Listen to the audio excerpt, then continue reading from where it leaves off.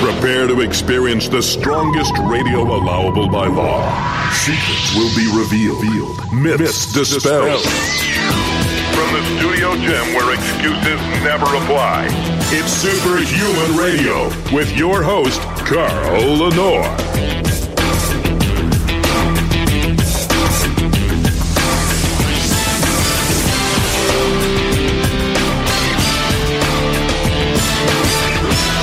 Welcome back to another episode of Superhuman Radio. We have a Pep Talk today. This is by far the most favorite episode we do when we do it. People love the Pep Talk. And today is September 6th, 2019, and my returning guest is also a favorite with the listeners of Superhuman Radio, and that's Dr. Elizabeth Yurth. How are you doing, Dr. Yurth?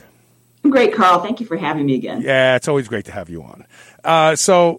We're going to talk about something that really is a big issue in our population, and that is osteoarthritis. I failed to look up the numbers, but I believe that most people will have some form of osteoarthritis at some point in their lives as they age. That's a broad statement, but it's pretty accurate, isn't it? Yeah, I think the estimate is somewhere around 90% of us, and probably if you're living into your 90s, it's probably more than that. And don't downplay, really, it's actually probably the number one debilitating disease as people get older. It's why they can't do things, so they don't go out walking, they don't go out and exercise, and then they begin getting diabetes, cardiac dysfunction. So it really, I think we sort of when we think of the disease spectrum, we sort of leave arthritis out, and it's probably oftentimes one of the pieces that is the downhill turn for people as they get older. So my background is in orthopedics. Functional medicine came later in my life, but the population I see, very many of them, even as young as in their 50s, stop doing things, and they say, oh, I can't do it anymore because my knees hurt. And that's sort of your downhill spiral, right? Like you and I want to be doing things when we're 120, and we're seeing these people who are at 50 who have now said, oh, I can't run anymore, I can't do this anymore, I can't do that anymore, I can't lift weights anymore. And so we have to focus on this as probably a little bit more of a priority. I think it gets really downplayed. Well, and when we talk about osteoarthritis, we're really talking about a chronic pain disease. We're talking about a disease. So I lived with chronic pain when I put off having foot surgery for 2 years. And little things like my laptop was running out of battery power and the charger was upstairs. And I literally would think to myself, oh, I got to go up the stairs. My foot's going to hurt really bad. I think I'll just close the laptop and stop working now. And people don't realize that living with chronic pain saps all of the joy out of life. Yeah, definitely. I mean, and even mild, like you're talking about, you think, oh, it's foot arthritis, I should be able to function with it. Even mild little things, people with hand arthritis, knees and hips are markedly debilitating. But you're exactly right. People just start getting sedentary. They want to do nothing. And think about that, how that influences not only your life, but the people around you. I see a lot of couples who one can still travel and do things. The other is like, oh, I can't do that anymore. And that actually becomes sometimes as people get older, the detriment to a relationship as well. Well, so I never want to be the wet blanket. Like I'm one of these guys who no, we're going to do this. I'm not going to keep everybody else from having fun. So when we went to Ireland with another couple, a lot of what we wanted to do was go walking around and seeing castles and stuff. Right. And so I had these two metatarsals literally protruding through the sole of my foot. But I walked 26,000 steps one day, and I took my shoe off and my sock was wet with blood. And Elisa went, oh my God, doesn't that hurt? I say, yeah, it hurts, but I don't want to be the one that no one can do what they want to do because I'm the wet blanket. Right. Yeah, I'm the same way. I push through pain, and and unfortunately, that's not necessarily a good thing, right? No, I know. More problems, but sort of the way we've, if you've been training for a lot of years, that's what you do. You just push through pain.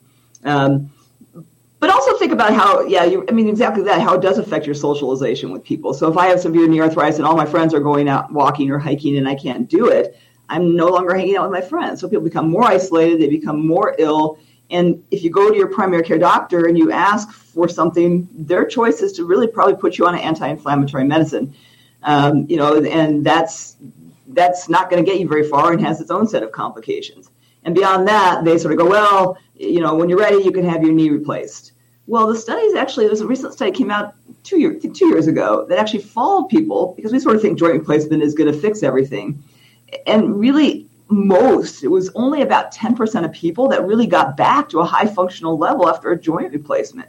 So even after a knee replacement where we think, okay, well, your pain's better, people did not get back to their level of activity. Why do you think that is? Do you think, because my brother-in-law suffered the same outcome. So he played basketball all his life. He's in his 70s now, and a couple years ago, he had knee replacement, and then the idea was that once he recovered from knee replacement, he'd get right back into playing basketball, and he doesn't play basketball anymore. And I never asked him why. I know it doesn't hurt, right? But do you think that they become apprehensive? Like, gee, I really, there's no proprioception in this fake joint. I really don't know if I'm pushing too hard. Why do you think that is? I think that I think the apprehension is a big piece of it. People are really nervous. They just went through a big surgery. Knee replacements are rough. The younger you are, the rougher they are seemingly to recover from. And so it's not an easy recovery. You've been through this, and your thought is, I am not going to have to go through this again. And so you're apprehensive to wear that knee out. You've been cautioned by your orthopedic surgeon that, listen, this has a limited life on it. And so I think that's a big part of it. Mm-hmm. And I think a big part of it is that you just, by the time you get to the joint replacement, you've given up a lot of those activities, and you sort of start saying, I'm just not going to go back to doing that. I'm not going to be as good anymore as other people. So I think there's all those pieces. In fact, the only groups that really seemed to do really well with their joint replacements in terms of returning to activity were the elderly sedentary people. Yeah, because they didn't change their lifestyles after the surgery. Right. So it's really not a good answer, especially in people in our age group where, we have all these things we still want to do. It might be a reasonable choice as people get older, but probably not a reasonable choice when people are in their 50s and 60s and maybe even their 70s. So we have to have some other options, and that's where the things we're going to talk about, which are these kind of next generation. What can we do that sort of fixes this problem? So what do they do now? I know that I've talked about the use of corticosteroids being a damning choice to alleviate pain. What do they do now for osteoarthritis, and what really causes, from your perspective, what's the real culprit causing this problem? Yes, let's kind of go to the cause first, because it is interesting to me that everybody thinks, what is arthritis? You wear out a joint. And that's part of it. But why can some people be super, super active and, run marathons and never get arthritis, and other people, even a little injury or a small amount of trauma causes degenerative changes in their joints? So we know there's more to the story than just the number of miles you're putting on your joints. And the big thing that's come to light more recently is that there's probably two other factors. And one is just levels of overall inflammation in your body, because we know that inflammation in general is damaging to every organ system, including your musculoskeletal system. And when you have these high inflammatory mediators, things like interleukin-1 and tumor necrosis factor alpha, when those are high, generally they're going to be high in your joint, and they're very destructive. So that's a big part of it, is just overall inflammation. You and I have talked before about, well, if somebody's overweight, is their joint worn out just because they're overweight? Because you can have huge overweight people who don't have arthritis in their joints. And so probably it's because that person's eating a high sugar, high carb diet. Their inflammation levels are high. If you were to look at inflammation, it's through the roof. And so you have to treat inflammation to treat the arthritis. The other piece is we know there is a big genetic component to it. To arthritis. We now have a lot more awareness of genetics. We know there's a lot of defects, or we won't say defects, but propensities, polymorphisms in your genes that affect collagen. And so collagen, if it's not formed as well from square one, is going to wear out more earlier than somebody who has really nice normal collagen. And then we think that probably there's maybe almost an autoimmune type of osteoarthritis. Anytime, I try to drill this into my audience. Anytime the word inflammation is used to describe a pathway to a disorder or disease, you have to think about the immune system, because inflammation is the army of the immune system. Right. So. Right. And so I think you always think about autoimmune arthritis as like things like rheumatoid arthritis. And we do know there's an autoimmune-based osteoarthritis too. These people are wearing out all of their joints, not just one joint, at a very rapid pace. And we know that those people we need to be treating and probably everybody, we need to be making their immune systems healthy. And so some of the things we'll talk about today will actually be working on those factors. So in the past, well, and I'll say in the present because I don't think it's changed much. I mean, I have two practices. I have a longevity clinic and I have an orthopedic practice where I'm with 14 other orthopedic doctors. And most of what they're doing is the same of what we've been doing for a long time. And that is you come, your primary care doc says, well, go see the orthopedist, and you go into your orthopedic surgeon and they x-ray your knee and it has arthritis and they say, okay, here's your options. If the anti-inflammatory medications aren't working, let's try a steroid injection. Well, we now know that even one steroid injection will offer temporary benefit. They definitely have temporary benefit. You will feel better for about 6 weeks. The downside is that same drug that you just stuck in your knee is modulating some of those immune factors, and you're actually causing a pro-degradative process. So we know that even one injection, much less people who are having one every 3 months, is causing a progressive degradation. So if you're in your 50s and you're doing that, you're really doing yourself harm. So then we have hyaluronic acid injections. So there's a lot of companies that make these now. There's about 5 different brands. They all have a little subtle differences, but they're basically taking what we consider sort of an artificial synovial fluid. We know that synovial fluid is nourishing to cartilage. It helps to lubricate joints. You feel better when you have more joint fluid. As you get older and as the joint becomes arthritic, 2 things happen. One is the joint fluid becomes very thin and watery. Number 2, you make less of it. And so that's part of the problem. It's why your joints are creaky and achy and you get up and you can't move them, is this less lubrication. So you can inject this lubricant, this hyaluronic acid, into the joint, and you do a series of injections, and it does help, and it helps for a longer period of time. And we know that it actually does not have a degradative effect. So I was involved in a study years ago where we followed people with x-rays after hyaluronic acid injections. In fact, they did have less progression of arthritis. So that's something that insurance pays for, and it does work. It's not a long-term solution. You're not going to get significant change in cartilage, but it does help with pain to a certain level. And then your next choices are, and I hear this all the time from my partners, well, let's just go in there and clean the joint up. Let's just, clean it up. Well, does that really make any sense? It's a lot like if you had you came to me out of your car and your tires were completely worn out, and I just said, well, let's just go smooth those tires down a little bit. Well, let's just change the air in them, right? Right.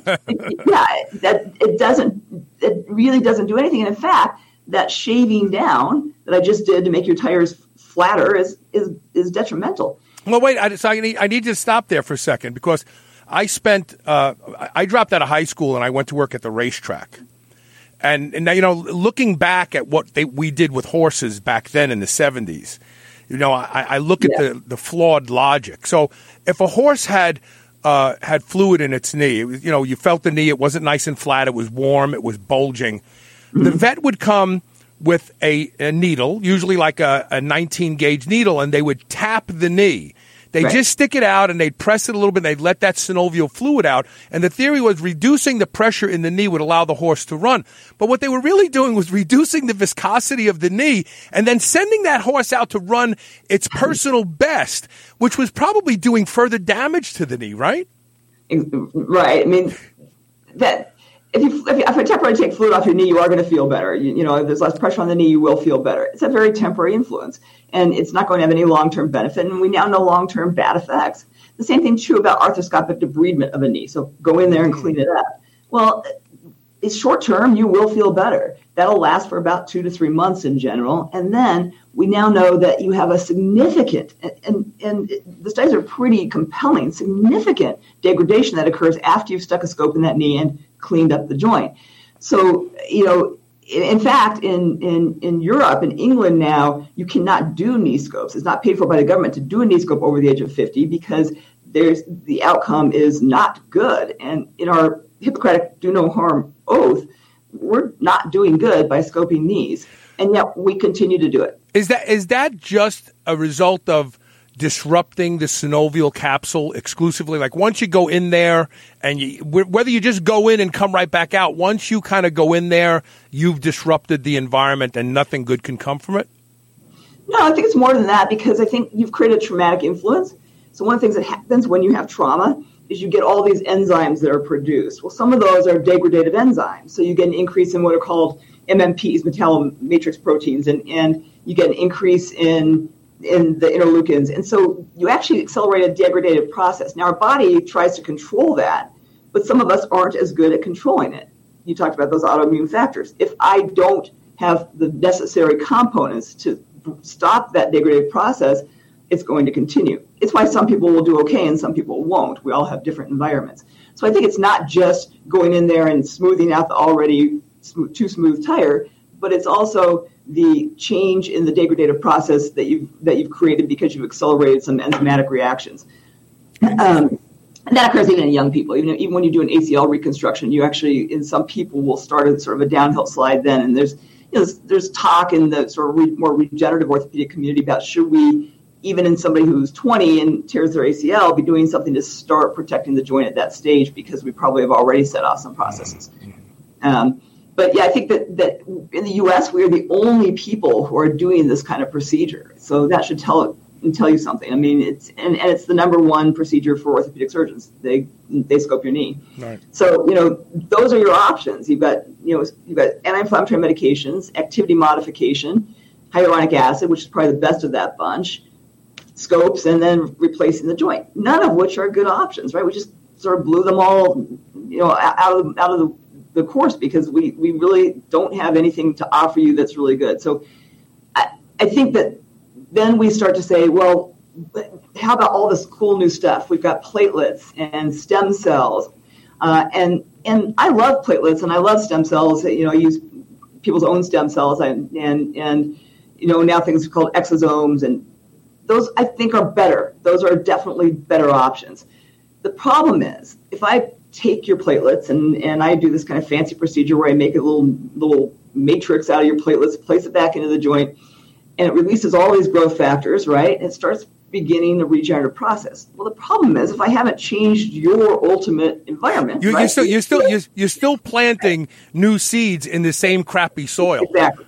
So and it's why when you look at the outcome data on these regenerative therapies, people are saying, yeah, they seem to work, but we're not so certain. Well, that's because most people who've gotten to that point have some reason they got to that point. So now I just put platelets back into them, and now they're going to start degrading the same cartilage I'm trying to reform. Mm-hmm. So I think you have to, so when we do a regenerative program, we don't just stick platelets into a knee. If I'm going to put platelets into a knee, I'm going to tag that on with also fixing their immune health. We recommend diet programs with them. We do all of these things.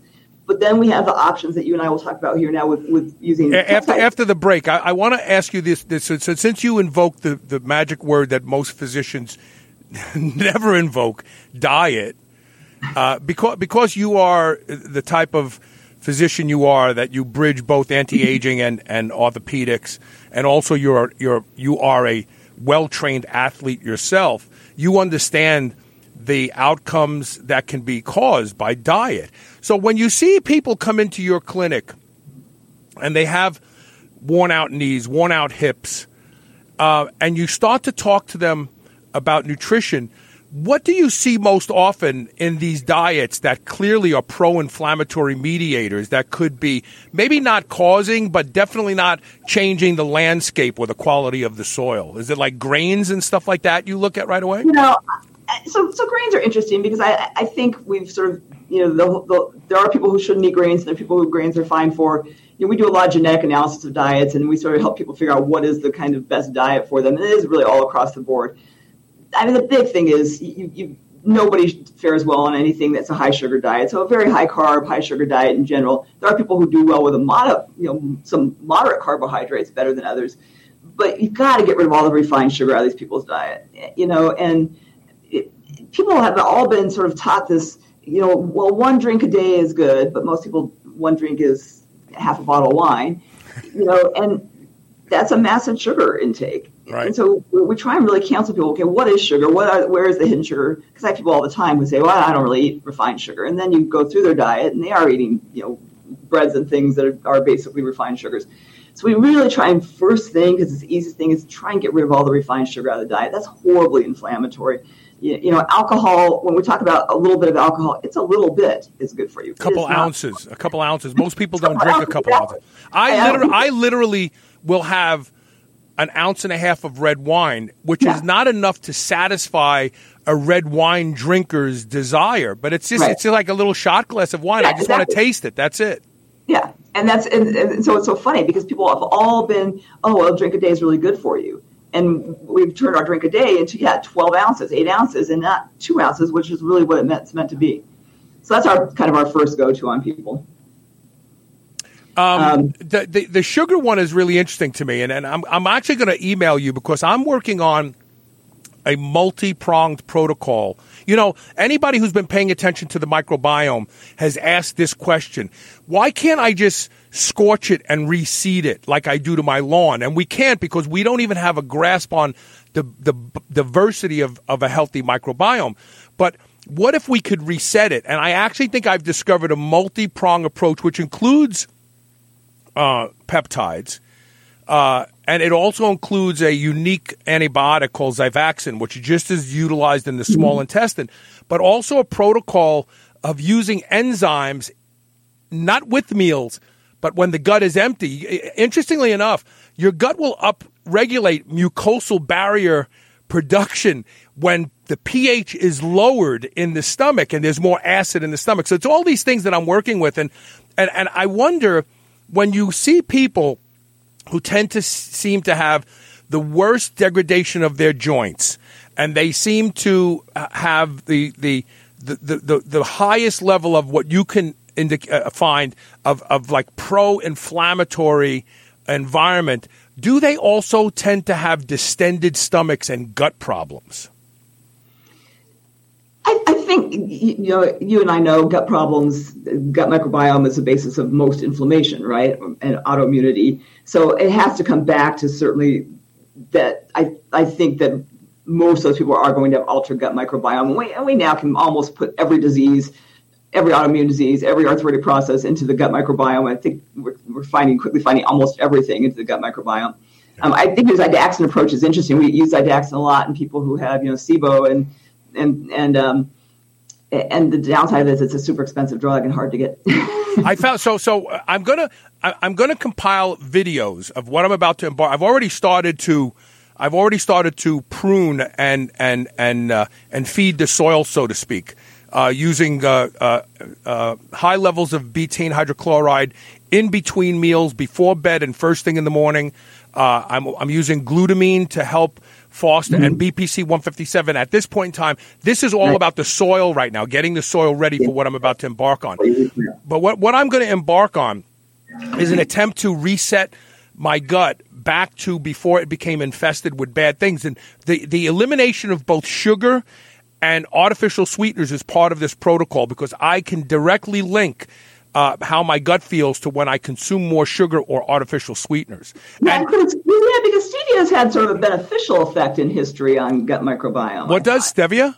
Yeah. Yeah. And so interestingly enough, I really believe that SIBO, the domino one in SIBO, is the change in pH of the gut that enables the microbes to start to take root in the small intestine. If your acid levels are high enough, if your pH is low enough, you won't get SIBO, because nothing can live in that environment and make it to a seeding mode. And I really believe the number one domino in SIBO is a change in gut pH. And I have found 2 artificial sweeteners that are used a lot that research shows can actually reduce the acidity of the stomach. And then when you think that you eat 6 or 7 things a day with this week in and week out, you drink a drink with it week in and week out, it's like you're constantly making the environment accept the implantation of microbes in areas where they don't belong. So this is going to be exciting. I'm either going to kill myself or I'm going to come up with a way to help a lot of people. One or the other, I don't know. But here's what we're going to do. We're going to take a break. When we come back, I want to start to talk about peptides and how they fit into the treatment of osteoarthritis. We're talking with Dr. Elizabeth Yurth. Her clinic is boulderlongevity.com, correct? Correct. And so, and she sees patients from all over the world, literally. And so if you want to reach out to her, please do so at the website. We'll be right back.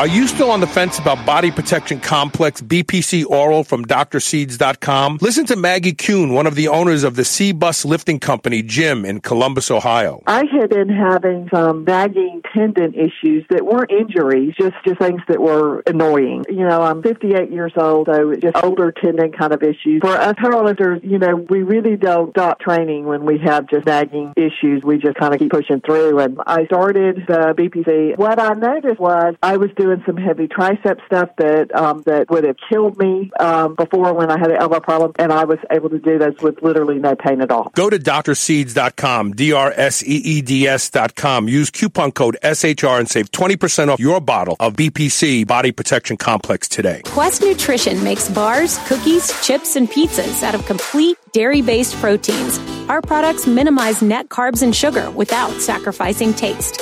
Each delicious chocolate-flavored chip, cookie chunk, and crunchy crumble is custom-made to maintain Quest macros. It's time to enjoy foods that work for you, not against you. It's time to enjoy your Quest. You already know the benefits of red light therapy. Now you have to find the strongest, best one out there at the best price, right? That's where Scott Chevery found himself. He had to create Mito Red Light so you can get the strongest, best red light therapy unit in the world at the absolute best price. And the Superhuman Nation gets an additional discount. Go to MitoRedLight.com and use code SHR to get the lowest price anywhere, plus free shipping inside the USA and deeply discounted shipping worldwide. Go to MitoRedLight.com and use code SHR today. That's MitoRedLight.com. Whether your goal is to build muscle or burn fat, you'll find everything you need at Redcon One. Need help getting a good night's sleep? Try Fade Out, or the most popular pre-workout supplement on the market today, Total War. Sign up for their new Transformation Challenge and win $10,000. Or shop for apparel that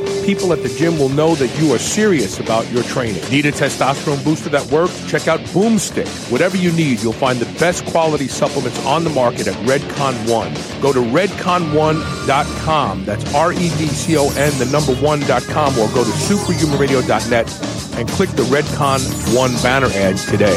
Hey, this is Carl. For 14 years, you've heard me talk about Can-C eye drops, and they being the reason that I do not need reading glasses at now 61 years old. But I regularly get emails and messages from people who've been using Can-C and having some amazing results. Recently, I got an email from a fella named Chad, who, because he was on dexamethasone eye drops for over 6 months, developed a cataract. Can-C eye drops actually reduced my cataract to the point where even my doctor has a hard time finding it. I will never stop using Can-C eye drops twice a day. I've been using them since 2008, he says. And you should be too. There is no better way to keep your eyes healthy and seeing clearly than Can-C eye drops. Go to wisechoicemedicine.com today and get on board, and we will both be looking into the future with very... This is the Superhuman Channel, doing reps with the weight of the world.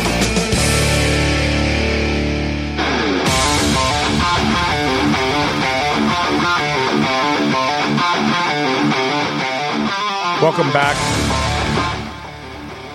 We're talking with Dr. Elizabeth Yurth. We're going to get into the peptide side, which is the reason everybody came to the show today, because clearly when you look at the things that PRP does and the things that stem cells do, they are potentiated when you create a fertile environment for them to do their job, and peptides clearly have to play a role in that, right? Right.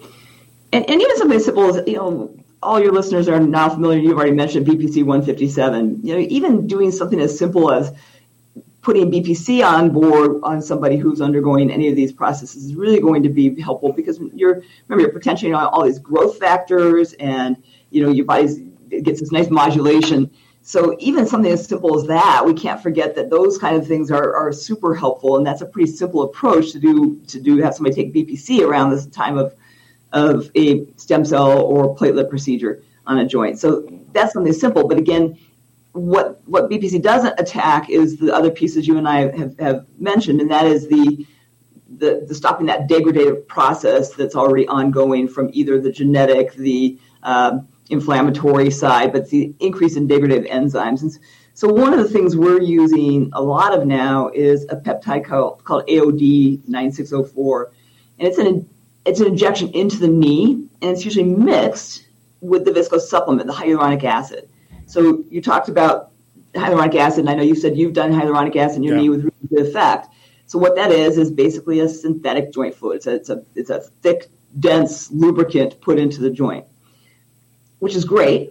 But again, how do you address the other piece of now how do you restore cartilage? So AOD 9604 actually, and some of your listeners may be familiar with it more for sort of fat loss, because that's really what it was initially investigated for, was as a fat loss peptide. And it works in some people in that realm, and in some people not so well. It seems to be a pretty genetic part of who AOD works with well for fat loss.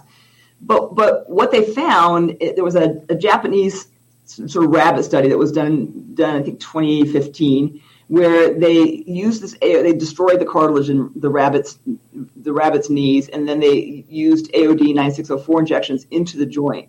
In rabbits, they were able to almost completely regenerate. So after 4 weeks of injections, I think it went anywhere from 4 to 7 weeks, they were able to completely regenerate the cartilage in these rabbits' knees, and it maintained. So at follow-up, it maintained for about 12 months afterwards. They still saw these changes. So it looked like we were actually repairing or regenerating cartilage with AOD.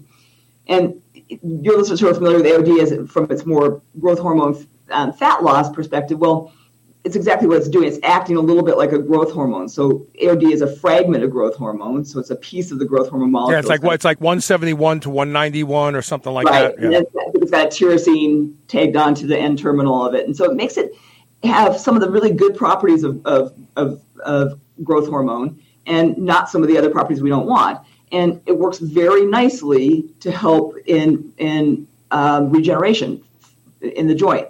Add with that the lubricant. And you do those injections 1 a week for 4 weeks, and then we usually do 1 monthly for another 4 months. And we see improvement. The first couple injections a little bit, but as time goes on, they get incremental improvement. And it appears to sustain. So we have a lot of people who just come back in now every 3 months or so and get a little touch-up of it because they're starting to either get a little more degradation or they just felt like it helped so much. But we have just some remarkable stories with AOD. I mean, I have this guy who was really, really avid. He was in his 60s, really avid tennis player, and had developed enough arthritis. He could no longer play tennis. It was kind of his life. And he was totally needed knee replacement. And he was 63. He didn't want a knee replacement. So we did AOD injections on him. And he had, grade 3 to 4 arthritis, so pretty severe. We weren't really sure it would help that much. And he came back after 4 weeks, and he was playing tennis. After another 4 months, so after he completed a huge series, the guy is running stairs, he's playing tennis, he has no pain in his knee. He's now added on a lot of peptide therapies because he's learned that, okay, I have to do this as well. I have to get my body into a healthier state or this is all going to go downhill again. So we have these stories that are just amazing with AOD. Now, what's the advantage of that over everything else we've talked about? Well, everything else we've talked about does not address the pieces of we've got to repair the cartilage, right? We've got to nourish the cartilage with good synovial fluid. And once we're there, now we have to sort of keep the environment good. And so that's where we have to, counsel people on other things. How can you use systemic peptides like BPC? Well, and so let me ask you a question. So before we go further, so I understand the value of intra-articular injections, especially when you use a medium that kind of keeps these peptides localized longer. So they're highly concentrated and they're just working in this area. Right. This was especially true of intra-articular growth hormone injections where you really didn't want the 20 IUs of growth hormone you just injected in the knee to literally get out into the body. That's a really high dose.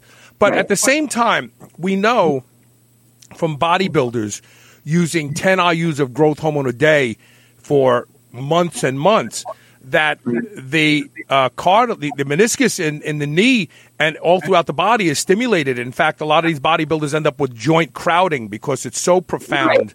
Right. So is it possible that somebody who's using AOD 9604 for fat loss, and keep in mind, the people who have success with AOD 9604 are doing 4 to 6 injections a day. It's a big commitment. Most people want to do 1 or 2 and they go, it doesn't work for me. But do you think somebody who's using AOD 9604 for fat loss is going to see some residual benefits in their joints? Yes. In fact, in some of the animal studies, they did show that there was some systemic effect. So using it systemically worked as well. Okay. Probably not quite as well, but I think they're definitely going to see some effect. Okay. And that's interesting. I didn't actually know that about going to a 4 injection a day. Maybe we've underdosed our patients. So. Yeah. So AOD 9604 is one of the great things that you can use. What other peptides seem to serve well in the treatment of the actual causes and the regeneration of osteoarthritis in humans? So we talked about using BPC, and then obviously just keeping growth levels high with things like CJC and ipamorelin. So those things kind of go. Your listeners are all really familiar with all those things. But one of our favorite things, it's actually not a peptide, but probably your doctor who knows about peptides will have access to this. But something called penicillin polysulfate. Penicillin polysulfate is used in Australia. All the rugby players and football players are on penicillin polysulfate for joint arthritis. So it actually just got approved there as a drug for arthritis.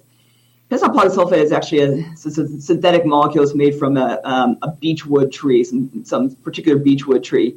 And so it's this kind of cellulose molecule, and it's been around a long time. It was first invented actually as a heparin-like molecule, as a blood thinner. And so it's had a 50-plus year history of safety as a blood thinning molecule.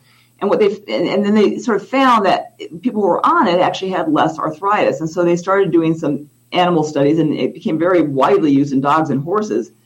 Back in the early 90s, there was, and it still is widely used in the veterinary population for joint arthritis. So they began to see they had these other effects that were beyond its blood thinning effects. And they've done now some pretty compelling studies, both on animals and humans, to show it actually reverses arthritis, and long-term we're seeing benefit.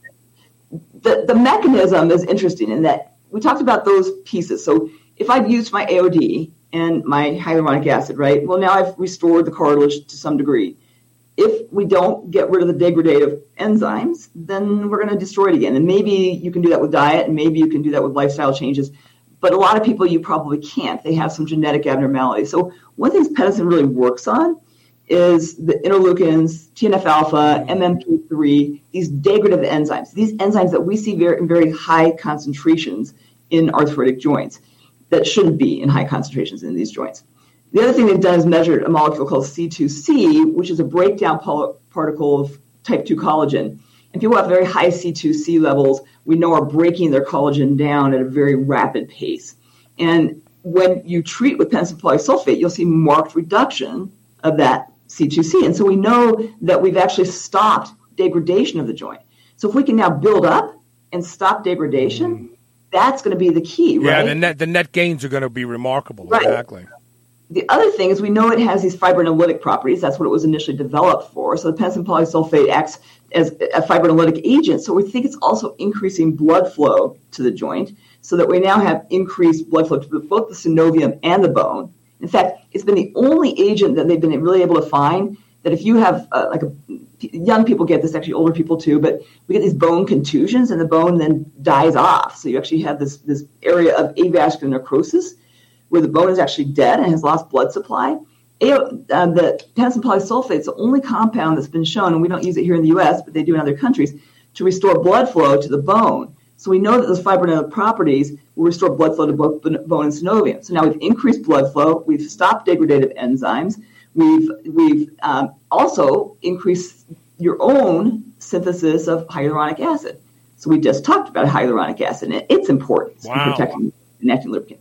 Well, two things happen with penicillin polysulfate. You increase your own production and you increase the density of it. Remember we said when joints become arthritic, you make less and it's thinner. It's this thin watery fluid. It's less viscous, right? Yeah, less viscous, more friction, right. So penicillin polysulfate is an injection. You don't have to give it in the joint. So patients give it to themselves just like you do your peptides. And you do it usually twice a week for about a 6-week course. And then you can kind of do it on a little maintenance level after that. Wow, it's that strong that you just have to use it for a short period of time. You'll see this huge regeneration that will last for a long time. And hopefully now, right, we've put all this stuff in, we've stopped the degradative process, and now we've gotten them on these good health regimes. We've rebuilt with either platelets or AOD or maybe both. And now we have a joint that potentially we're reversing time on. The other really cool thing about pennison polysulfate is it's a blood thinner, but a minimal blood thinner, and minimal blood thinners are good. We haven't seen anybody who's had events, and again, we have a 50-year profile of this drug. It's actually we do use it here in the U.S. It's a drug called Elmiron. It's actually used orally for people with interstitial cystitis. So it acts to line the bladder, so the bladder feels better. So it has a good safety profile. It's actually available here as an oral drug, so it's really easy for us to get it because it's an FDA-approved drug. And we teach patients how to do these injections. We used to say you had to do them IM. It looks like the recent research is supporting that you can do them sub-Q, which is much less uncomfortable. It's a pretty big volume, but I've done it myself a couple of courses, and it also, here's another nice thing about Carl's, it has a huge anti-inflammatory benefit. So people feel better after 1 or 2 injections. They're like, wow, this is really working. So they keep at it. They have inflammation in parts of their bodies that are not bringing them to the doctor that go away all of a sudden. Exactly. So have you ever pondered, I do this all the time. What is the relationship between things that thin the blood and things that affect inflammation, either as resolvins or things that actually modulate inflammation? There's a relationship between blood thinning effects and inflammatory response. It's fascinating to me. That is interesting. Yeah, they hadn't really thought about it, but you are right that there is definitely. I mean, ginger thins the blood. Turmeric thins the blood. These are both profoundly have effect. Fish oil thins the blood. Vitamin E thins the blood. It affects, salicylic acid, or even the natural root. I can't think of the name of the tree bark that I take once in a while. All these things thin the blood, and they're all taken as anti-inflammatory or inflammatory mediators. Yeah, I wonder if it has to do with just that fibrinolytic effect, and you're just increasing vascular flow to things. Yes. I don't know. Right, there's definitely we will have to look into that further, because it certainly does seem to be a compelling coincidence in the way those things are working. Yeah. So, so cool. We have the opportunity, if you put all of this stuff together, right? Get rid of your steroids, get rid of your scoping your knee. Let's do instead, if your doc loves platelets, if they love stem cells, but you've got to follow that with using things systemically. So you're saying follow. That was one of my questions, the timing. So wouldn't it make sense to kind of prepare the soil? Wouldn't it make sense to start using these peptides and the what's the acronym for the polysorbate? Wouldn't it make sense like, okay, next week we're going to spin your platelets, we're going to do all this stuff, so this week we want to start doing this first? Yes, and So at my orthopedic clinic, I don't do that as much because it's much more difficult to get people in and do that. But at our regenerative clinic, we put them through a whole regenerative plan, right? We basically meet with them. We talk to them about the diet. We get them on systemically things that are going to be beneficial, including some systemic peptides, right? And then we plan to, take these platelets. And everybody's going to be a little bit different depending on the course of their disease, their desires, their financial situations. So we then put something into the joint, right? And then we follow that with stopping the degradative process, so everything we just did doesn't undo itself, which is why we have these failures. When people say, oh, stem cells don't work, stem cells work, but you're not in an environment where most people are getting stem cells. You got a big, fat, inflamed person who has a shitty knee. I'm sorry, bad knee. And it's going to kill those stem cells the way it kills its own stem cells. So exactly. It's being done, and it's expensive. People are spending $10,000, and they're not having good outcomes, and they're angry at their doctors, and people say, oh, this stuff doesn't work. It's all hogwash. It's because it's not being done appropriately. So we've tried to put together this whole program, and there's not very many clinics who are doing this, right? So we have this whole regenerative program, and we see tremendous, amazing results. I mean, it's. I have a guy flying in here from England to see me because you can't get this, you can't get anybody to do this kind of thing. So I think we have the answers. The problem is most people don't know them. Right, and obviously you train physicians if they join IPS, right? You give these lectures to physicians so that they can go home and do this as well. You have that you can use, so you can understand that this is how you make these things work. And you don't have to be an orthopedist to do this. I mean, even if you're not comfortable injecting a knee, well, again, we just talked about things that, pentosan polysulfate works very well, even if you don't do a knee injection. Right. If you who has systemic arthritis, every joint is pretty bad, right? Their knees and their hips and their elbows all hurt. Well, pentosan polysulfate is going to have a systemic effect. Right. So there's things you can do that are not going to involve, if you feel uncomfortable injecting tissues, that are not going to involve injections. And so, and people don't know about this stuff. And it frightens me every time I see these people who are my own partners are telling, listen, let's just go clean it up. And then, that'll last you for a while, and then we'll do a joint replacement. And that's still the status quo. Can somebody just use the oral form of the pentane polysorbate? Do they have to use the injectable? So there is a recent study that showed that the oral form did, at least in an animal model, it did help cartilage. It does have a bigger blood thinning effect orally, so it has a little bit more of a blood thinning effect. It's a little bit more cautious with it orally. And that's probably the tricky thing, is dosing it high enough that you don't get too much of a blood effect and still get this systemic enough effect for the joints. Right. But it does seem to have some benefit. What about just the use of collagen in general? Yeah. Because I know that everybody likes to call it collagen peptides, collagen hydrolysate, or hydrolysate. I forget which one it is.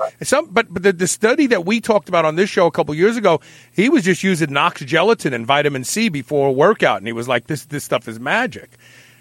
Yeah, collagen peptides are absolutely amazing. They really are, and it's such a simple thing to do. It's oral. It's an oral powder. And there was a study that just came out of I think it was Germany, where they looked at improvements in walking distance on people who had joint replacements, knee replacements, versus just started taking collagen peptides on a really consistent basis. The collagen peptide group was able to walk farther without pain than the knee replacement group. So these things work, and that was a double-blinded study. People didn't know if they were taking the peptide. So they really work, and you could use them for tendon protection too. Taking a collagen peptide, especially with vitamin C, before a workout can really have a protective effect on tendons. We've seen improvements. Another study out of Germany where they use the collagen peptides a lot. Germany and Australia use them a lot in orthopedic medicine, and they took people with severe Achilles tendon pain and injuries, tendinitis, not complete tears, and had complete resolution within 6 weeks, which is really hard to do with these people. So I love collagen peptides. One that's had the most research behind it, and I know everybody has their own opinion on the best collagen peptide. We like something that has Fortigel, which is a patented product out of Australia, but there are some companies that put it into their product here. It has actually 15 independent placebo-controlled studies on it, and it's the only one I've really found. We sort of try and base everything on research that really has that kind of backing behind it. But from my own experience, collagen peptides have been amazing, and they're so simple to do, and they're not expensive. And using them, like before you work out, it's protected. You can use it after workout to help recovery. But all of your listeners should be taking collagen peptides. Yeah, and take them before your workout. And take them with a small amount of vitamin C, 100 milligrams, nothing that's going to impair mitochondrial, adaptation. Right, exactly. Yeah, it's perfect. Yeah, the combination with the vitamin C seems to have a better protective effect. Yeah. I want to take our last commercial break. When we come back, I want to talk about something that is rarely discussed in these types of issues, because we talk about all this amazing science and people go, man, I need this, but then insurance doesn't cover this kind of stuff. But the reality is, when you look at what it costs to do this, versus meeting even most deductibles today in the way healthcare. I mean, it's really a push. It really is. So we're going to do that when we come back. Stay tuned. We'll be right back.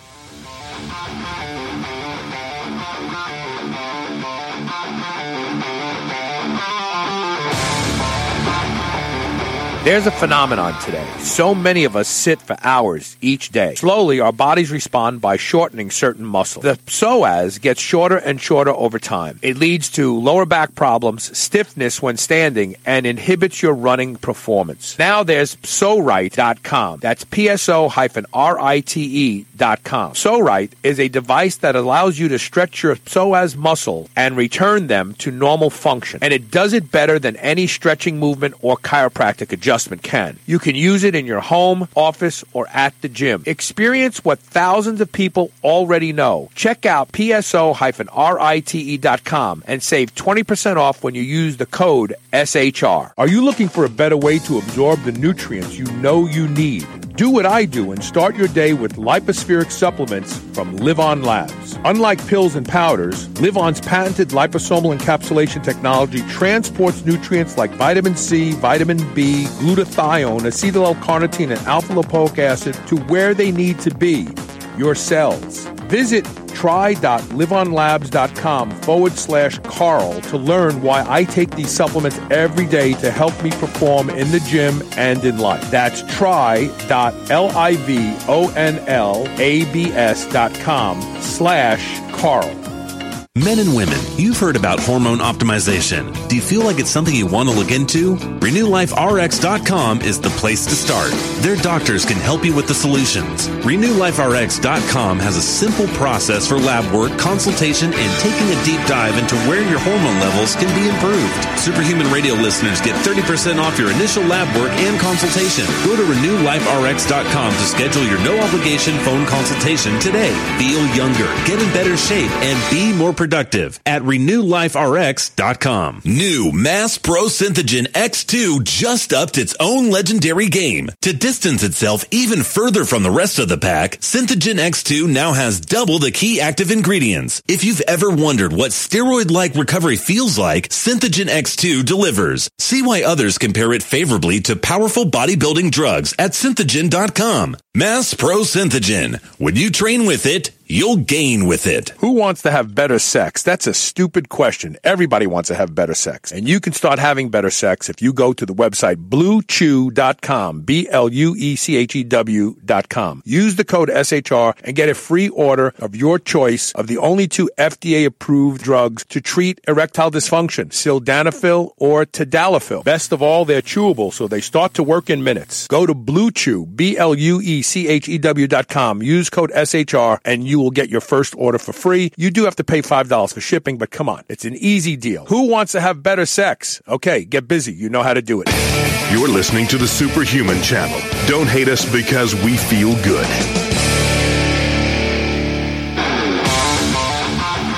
I was looking up pentosan polysulfate, and I found a couple of veterinarian websites that I used to buy FINA pellets from that have it. I don't know if I want to go that route anymore. Anyway, the real issue here is like this is all wonderful stuff, right? But for a lot of people, they're going to think it's out of reach because of the cost. But you made a pretty sound argument in the video that I watched, where when you look at meeting your deductible and having stuff done that actually is going to make you regress and make these problems worse over time, it's a no-brainer, isn't it? Really, most people now have about $5,000 deductible. I have a $10,000 deductible because I take care of most of my, I have more of a catastrophic plan.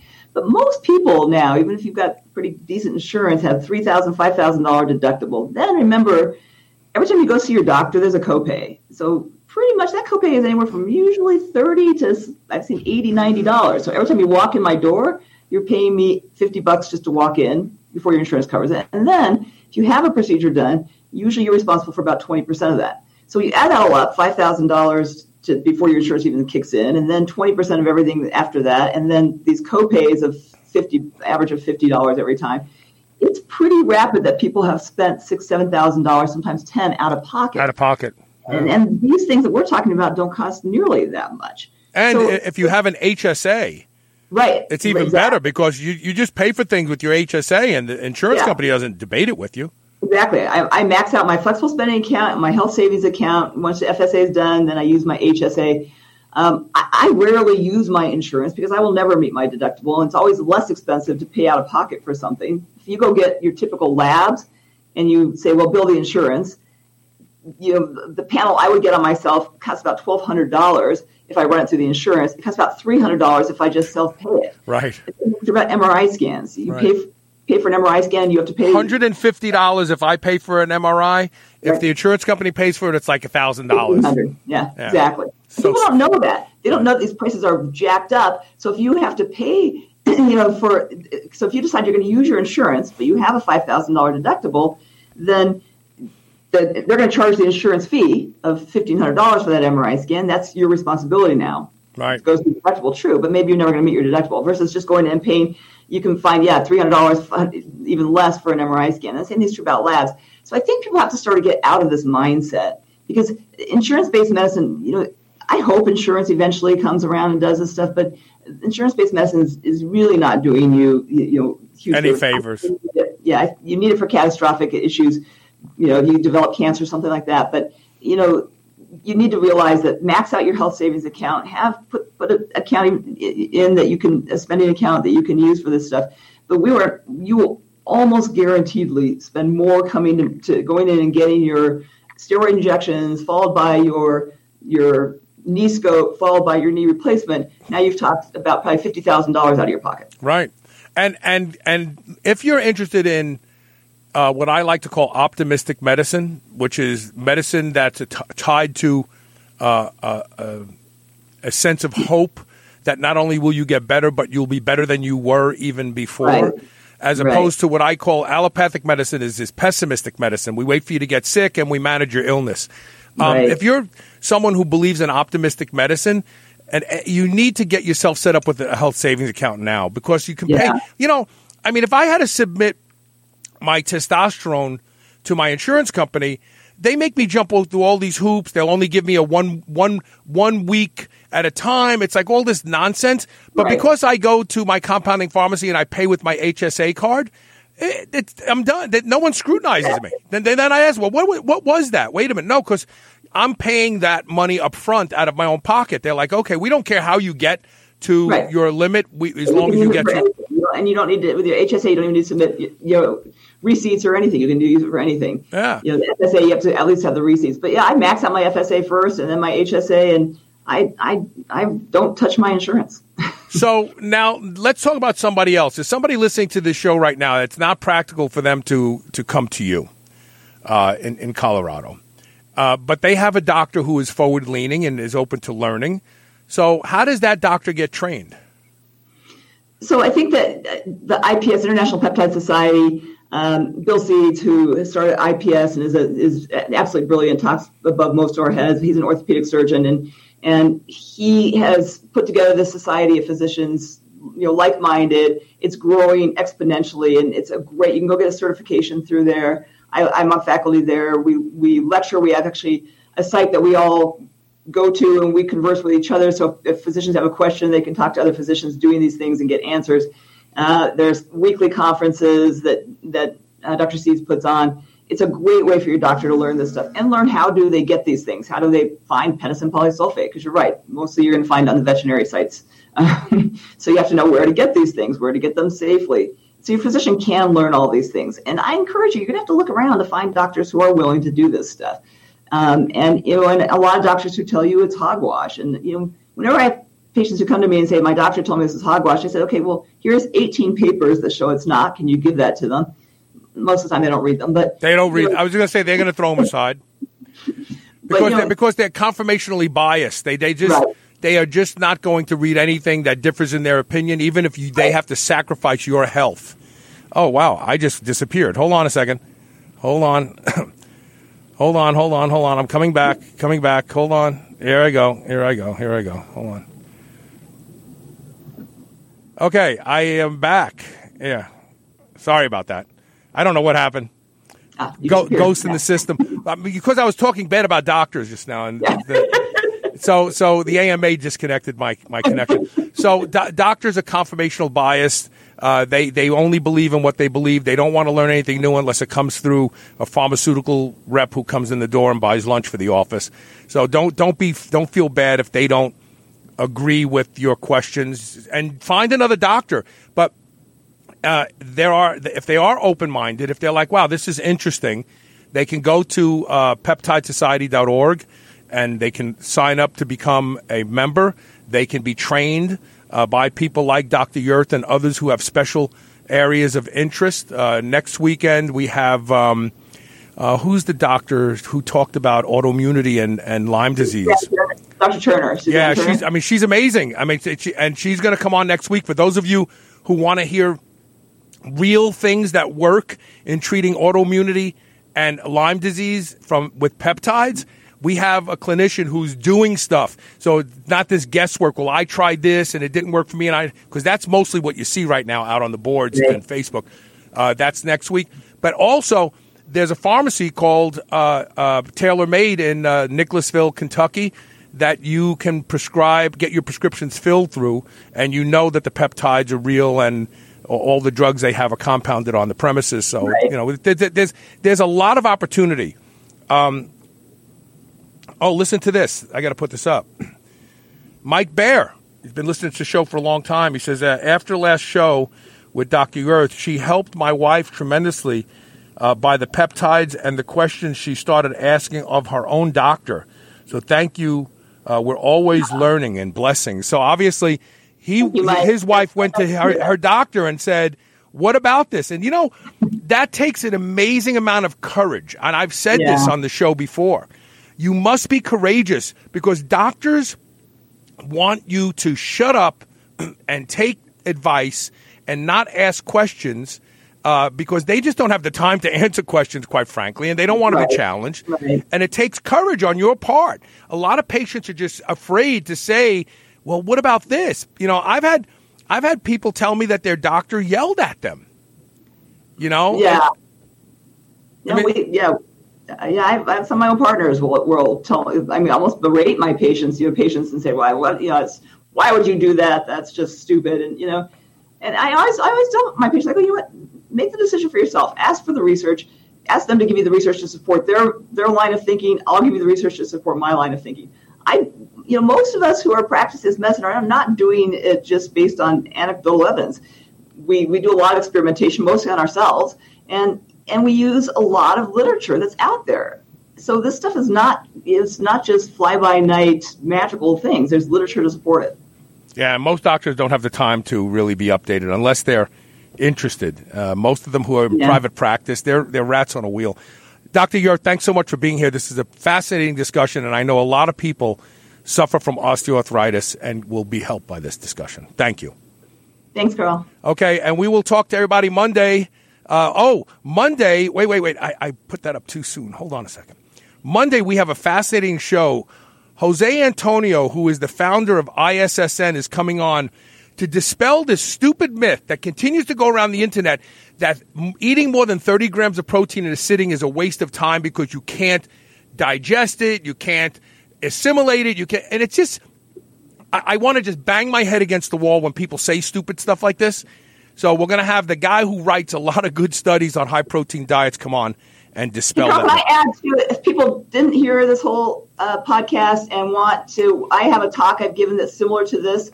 If they go to boulderlongevity.com/arthritis, there's a talk about AOD, and it shows some of the studies. So there's some graphs of the study. So that's a useful resource for your people, your listeners, to go and look at who didn't hear all this or who want to see the studies, because we post some of the studies on there. Or send your doctor there. How about that one? Send your doctor there. Tell them to spend the weekend watching. All right, see everybody Monday. Thank you for watching and listening today. Where's my music? There it is.